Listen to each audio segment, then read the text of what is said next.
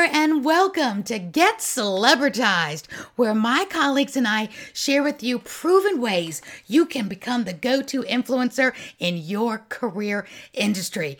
We're going to share with you tips and tricks and success stories from the heart so you can get to know other successful people, their stories on how they got there, how they overcame unsurpassing obstacles at times to still make their dreams come true. Because I totally believe we learn from other people's stories and how they got through tough times. Because you know what? I can guarantee you in our journeys, we're going to have tough times.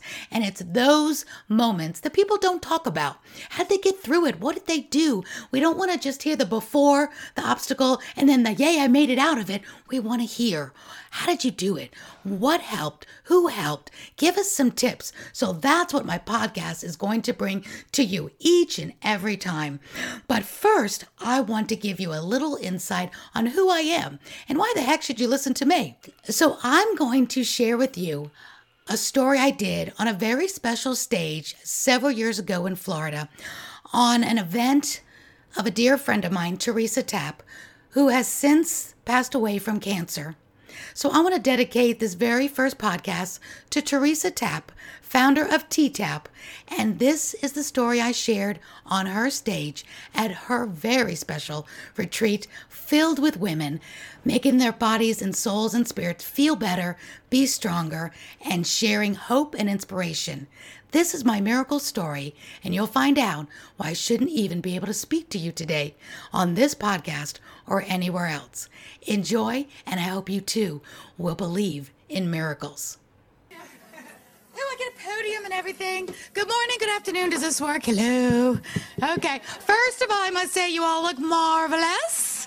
And I am so excited because when I shop at Chico's, I too am a size 2 because that's their sizing.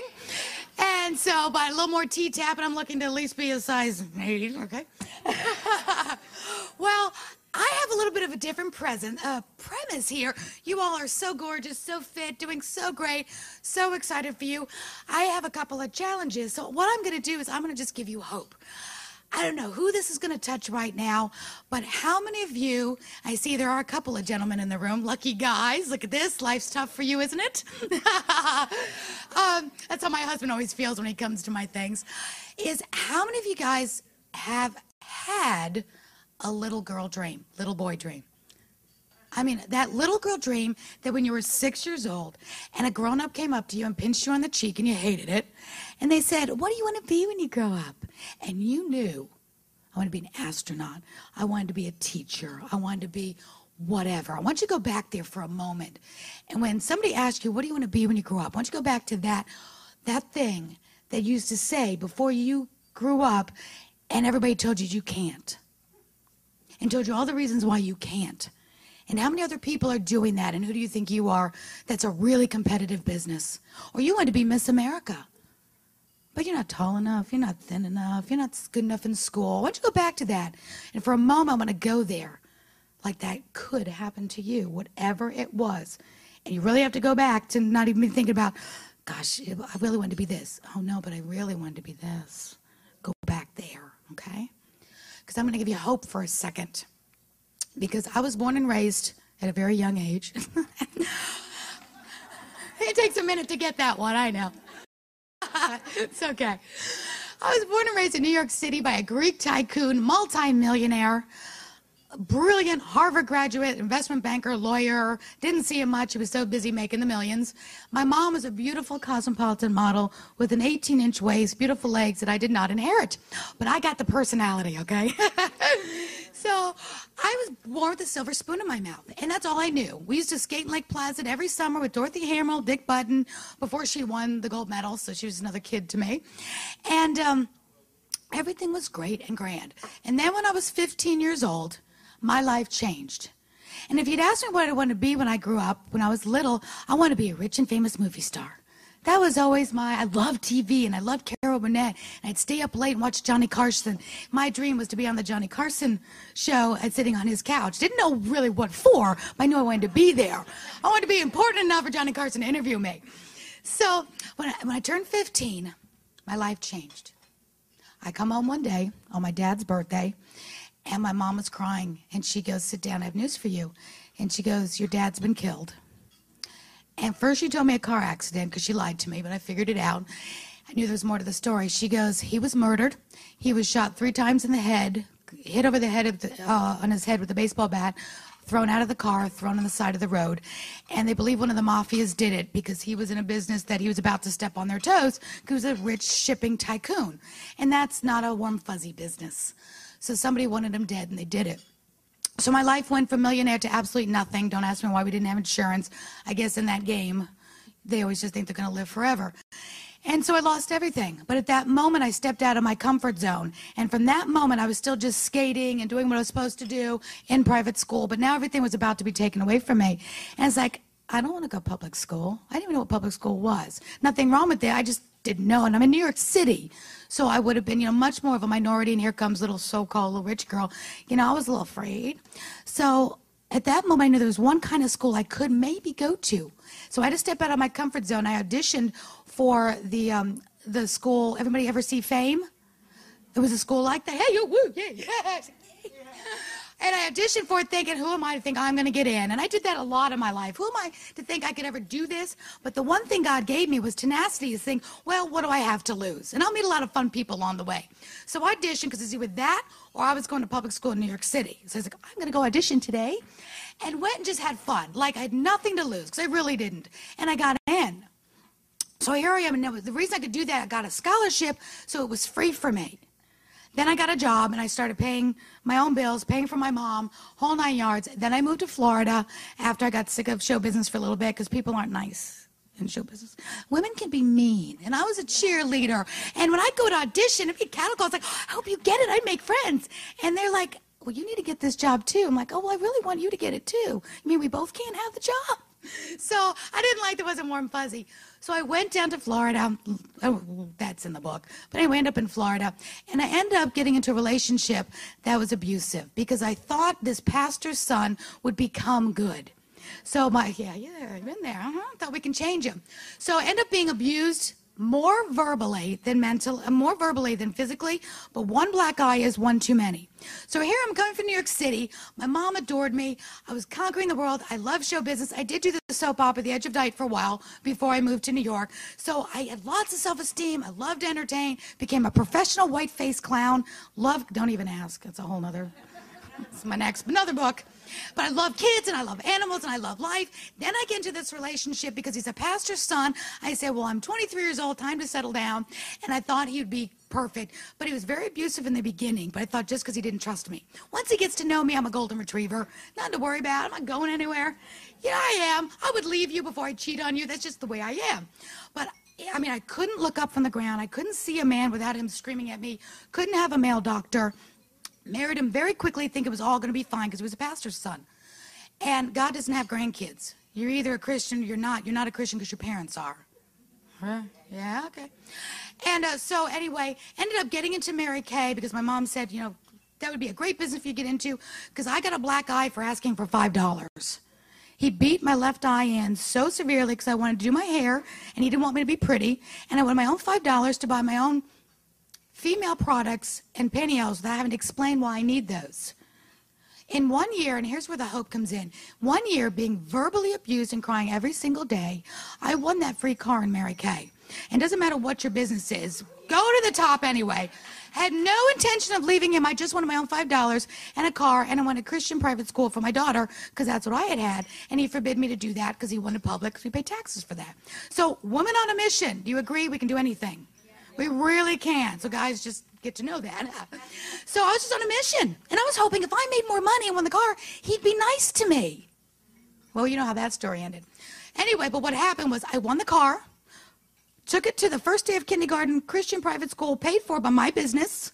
Because business and making money, doing something you love and being successful builds self-esteem. And it took a lot of that, even though I was still being abused every day.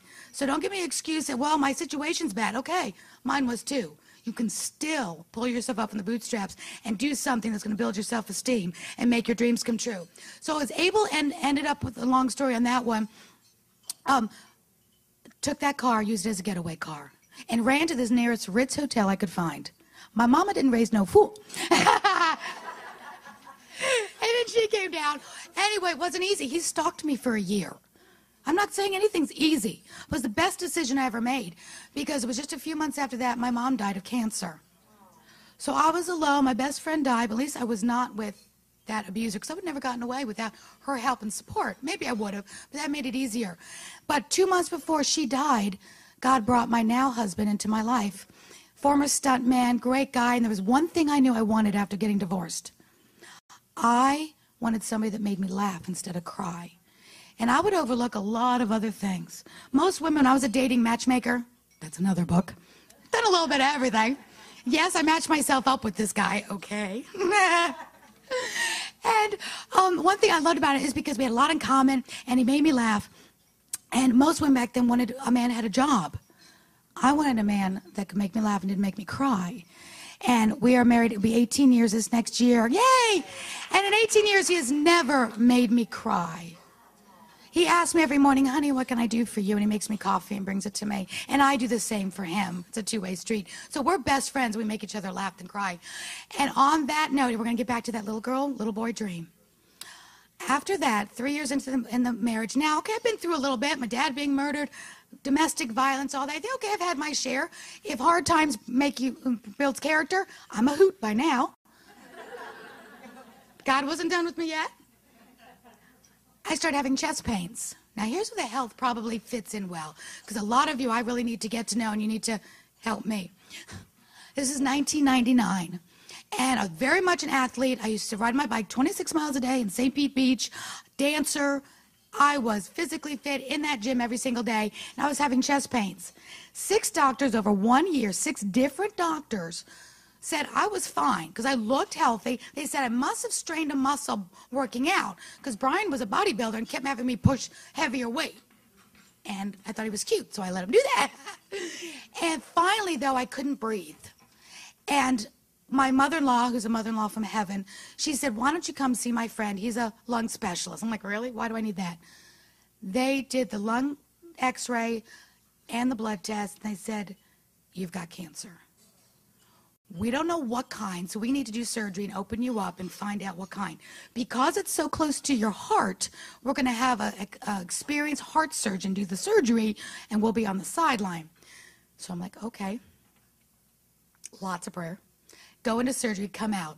Tubes coming out of my throat, out of my stomach, and the doctor's looking at me and goes, I have good news and bad news. I'm like, if I hear that one more time, okay, give me the... Let's have the good news. But I couldn't say anything. He gave me the good news. He said, good news is we found your cancer. It's non-Hodgkin's. You're curable. You're going to be okay. We got it all in the surgery. Then he said, let me tell you what that means. We removed half of both your lungs, your thymus gland, the lining around your heart, disconnected half your diaphragm. Now, mind you, I'm a pink Cadillac sales director now in 1999. No emails. If you had an email, nobody else had one. Everything I did was on the phone or in person, teaching, training. And they said we had to remove your left vocal cord nerve and you'll never speak again. I mean, I saw the faces of my family around me. I thought they were going to die. And at that moment, God told me, you're going to write a book and it's going to help people. And I would say, remember me, God, the professional clown? I don't know how to write a book. I skipped English class half the time. Now he wants me to write a book. God wants your availability, not your ability anyway. Now I tried to talk, and I said, this was my first words. I said to the doctor, will it get any better than this? And he goes, no, that's actually good. Have a nice day. And they threw me into chemo for 6 months. Well, my whole life changed because now from being an athlete to having all this gone, chest pain, scar tissue, exercising now was not fun. I didn't do it for probably 2 years until after that. And it was just, I'm always out of breath. And it was just really, really hard. But it was curable. I'm cancer-free 12 years. Yay. Now, okay, no, I only have a few minutes. Let me get to the best part. Because, remember, I used to tell you I should just do things because what the heck, why not? I knew I had a bigger calling. My voice started to come back. And because it came back, and the doctor said it's actually a miracle, because we didn't disconnect your vocal cord nerve. We took it out. That nerve vocal cord is not there. 700 Club got a hold of my story, and it's actually on the 700 Club as a bona fide miracle. So do expect your miracles. You have nothing to lose by expecting your miracle. Don't anybody tell you not to expect it. and you're a happier person expecting it anyway. And from there, I go to my husband, former stuntman, me, former TV, love television, said, I have a purpose with my voice. I realize a lot of people don't like to use their voice because they're shy. They'd rather pay taxes or die than be a public speaker. I love to talk. Yeah, give me a microphone. So I said, I went on a book tour. I wrote the book, 7 years in the making, wrote the book, it's out there. But during that book tour, I went on the news a lot around the country. And I noticed I kept going on after these news stories about husbands shooting their families in the head, terrorists, fire, people doing really bad things. And I said, I just believe in my heart there's more good people doing good things than these people on TV that are getting all the spotlight for shooting up people in movie theaters and stuff. I'm like, that's not the majority. But it's not newsworthy to help an old lady across the street. Well, I'm going to make it newsworthy. So I go to my husband after I did a show in Dallas, and I said, I want to do a TV show. And I want to feature and tell the stories of nonprofits, founders, people that dedicate their time and life to nonprofits, because that's the heroes of our world, And I said to him, do you know how to produce a show? Because I'd only been in front of the camera. He'd only been thrown off of buildings and cliffs as a stuntman. So I said, do you know how to do it? He goes, no. He goes, do you? I said, no. Okay, let's do it. It was like Mickey Rooney and Judy Garland. Let's put on a show. Yay. Well, God's gotten us through worse things, so he said, let's just start. So we started. We put one foot in front of the other. We did 2 heads talking interviews. I just started interviewing nonprofits in my neighborhood. Before you know it, God put the right people in front of me that took me to the next level. I met Wes Sargentson, who used to be an anchor here in Tampa. He moved to Atlanta, where we are. We saw him at a black tie nonprofit event they brought me to because I did a show on them. Met him, went up to him, don't have fear. Went up to him, just introduced myself, told him what I was doing. He said, I'd like to help you. I want to help you do one for Toys for Tots. I was paying for all this. I didn't get any sponsors. So I said, yeah, we did it. As I'm doing the Toys for Tots show with Wes Sargentson, 9-time Emmy-winning retired anchor. He loved what I was doing. He goes, I have a show for you. He promised this nonprofit that someday he'd get somebody to do a full 30-minute show on them. Now, he didn't realize one of my little girl dreams was to be hugged by a bear, swim with a dolphin, and be kissed by a seal. You're not going to figure me out in these 20 minutes. Just trust me. It's not going to happen. He goes to me, as we're interviewing Marines and doing Toys for Tots, he goes, I've got a show for you. And at that moment, I had no more money to do another show. They're not cheap to produce. And he goes, there's a zoo down in Locust Grove, Georgia called Noah's Ark. She has raised 350 foster children and has rescued 1,900 animals. And I'll put you in a cage with a full-grown 1,000-pound bear, tiger, and a lion. I'm like, where do I sign up? And my husband goes, you're crazy. And I was like, no, I get hugged by a bear. This thing's crazy. And I was so excited. I said, yes, yes, yes. I found the money to do it. He had NBC News camera come in for like dirt cheap because they wanted to do the show. We go around for the entire day interviewing a cougar, a lion, a tiger. Yeah, they speak. Go to YouTube, you'll see what I mean. But the whole day I spent there telling their story. So I figured, well, that was a pretty good show. I enjoyed it. It was fun. Let me just submit it to our Emmys. Again, what do I have to lose?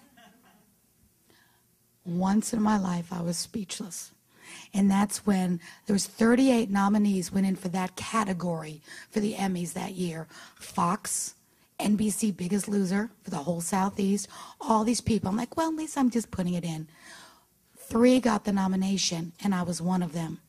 It took me an hour to take my eye off the computer where it said I was a nominee. I thought it was a mistake. I said, this can't be for that. It has to be, they want me to be a volunteer. It just couldn't be that I got nominated for something. And I'm like, Brian. And so we're looking, I'm a nominee. I'm like, okay, well, it's nice. I'll always be considered an Emmy nominee. That's fine. When I went, 12 of my friends came with me. I'm like, oh, don't come with me. I want you to see me lose on, don't come. I'm up against Fox and NBC people. I said, really? And I was there. And when they called Live Your Legacy to win the Emmy, my best friend looked over at me, and you've seen her around today. She's in St. Pete. She goes, your mom would be proud. Here I am, back to the little girl dream. I know. I was like, and that's my local dream. I always want to say I'd like to thank the Academy. But I was never tall enough, thin enough, pretty enough. In our own eyes, we're never what we would think we should be. What's a beautiful woman to a woman? Everything you're not If you've got small boobs, you want big boobs. You got big boobs, you want small boobs. You have long legs, you want to be shorter. If you're blonde, you want to be... It's just the way women are. We want, oh, you're so this, you're so that. Just know you're perfect the way you are. You can get healthier, thinner, better, but you're perfect right now the way you are. And I was speechless at that moment because I knew this was God's calling for me, that I had a little girl dream, and here's the deal, and I'll be quiet, other people need to speak. I got up on that stage, and I thanked the Academy. After I thanked God, but here I am, 48 years old, after cancer, feeling fat, feeling about health-wise, but kept on doing what I needed to do to be happy, and never said perfect. No vocal cords, should not be able to speak, and I won an Emmy, my little girl dream, for having a talk show featuring nonprofits, and I wasn't a size 2, I wasn't Miss America, and I won that little girl dream with everything going against me. What's stopping you from your dreams coming true? What are you not supposed to be able to do? I challenge you to go dig that out of your back of your heart, what you really want to do, and give it a shot. Because you never know. Why is Teresa successful? She started one day to do this. How many people try to think, oh, I could never do that? Well, why not? Whatever it is you want to do, challenge you. Now find a partner, find somebody else that believes in you to pick you up on the bad days, because you'll have them. But when you know you have a purpose, stop thinking about all the reasons why you can't or somebody else is better at it, and you go for it. And with you and friends, your faith, you can do it. So thank you so much for having me here. I hope it gives somebody hope.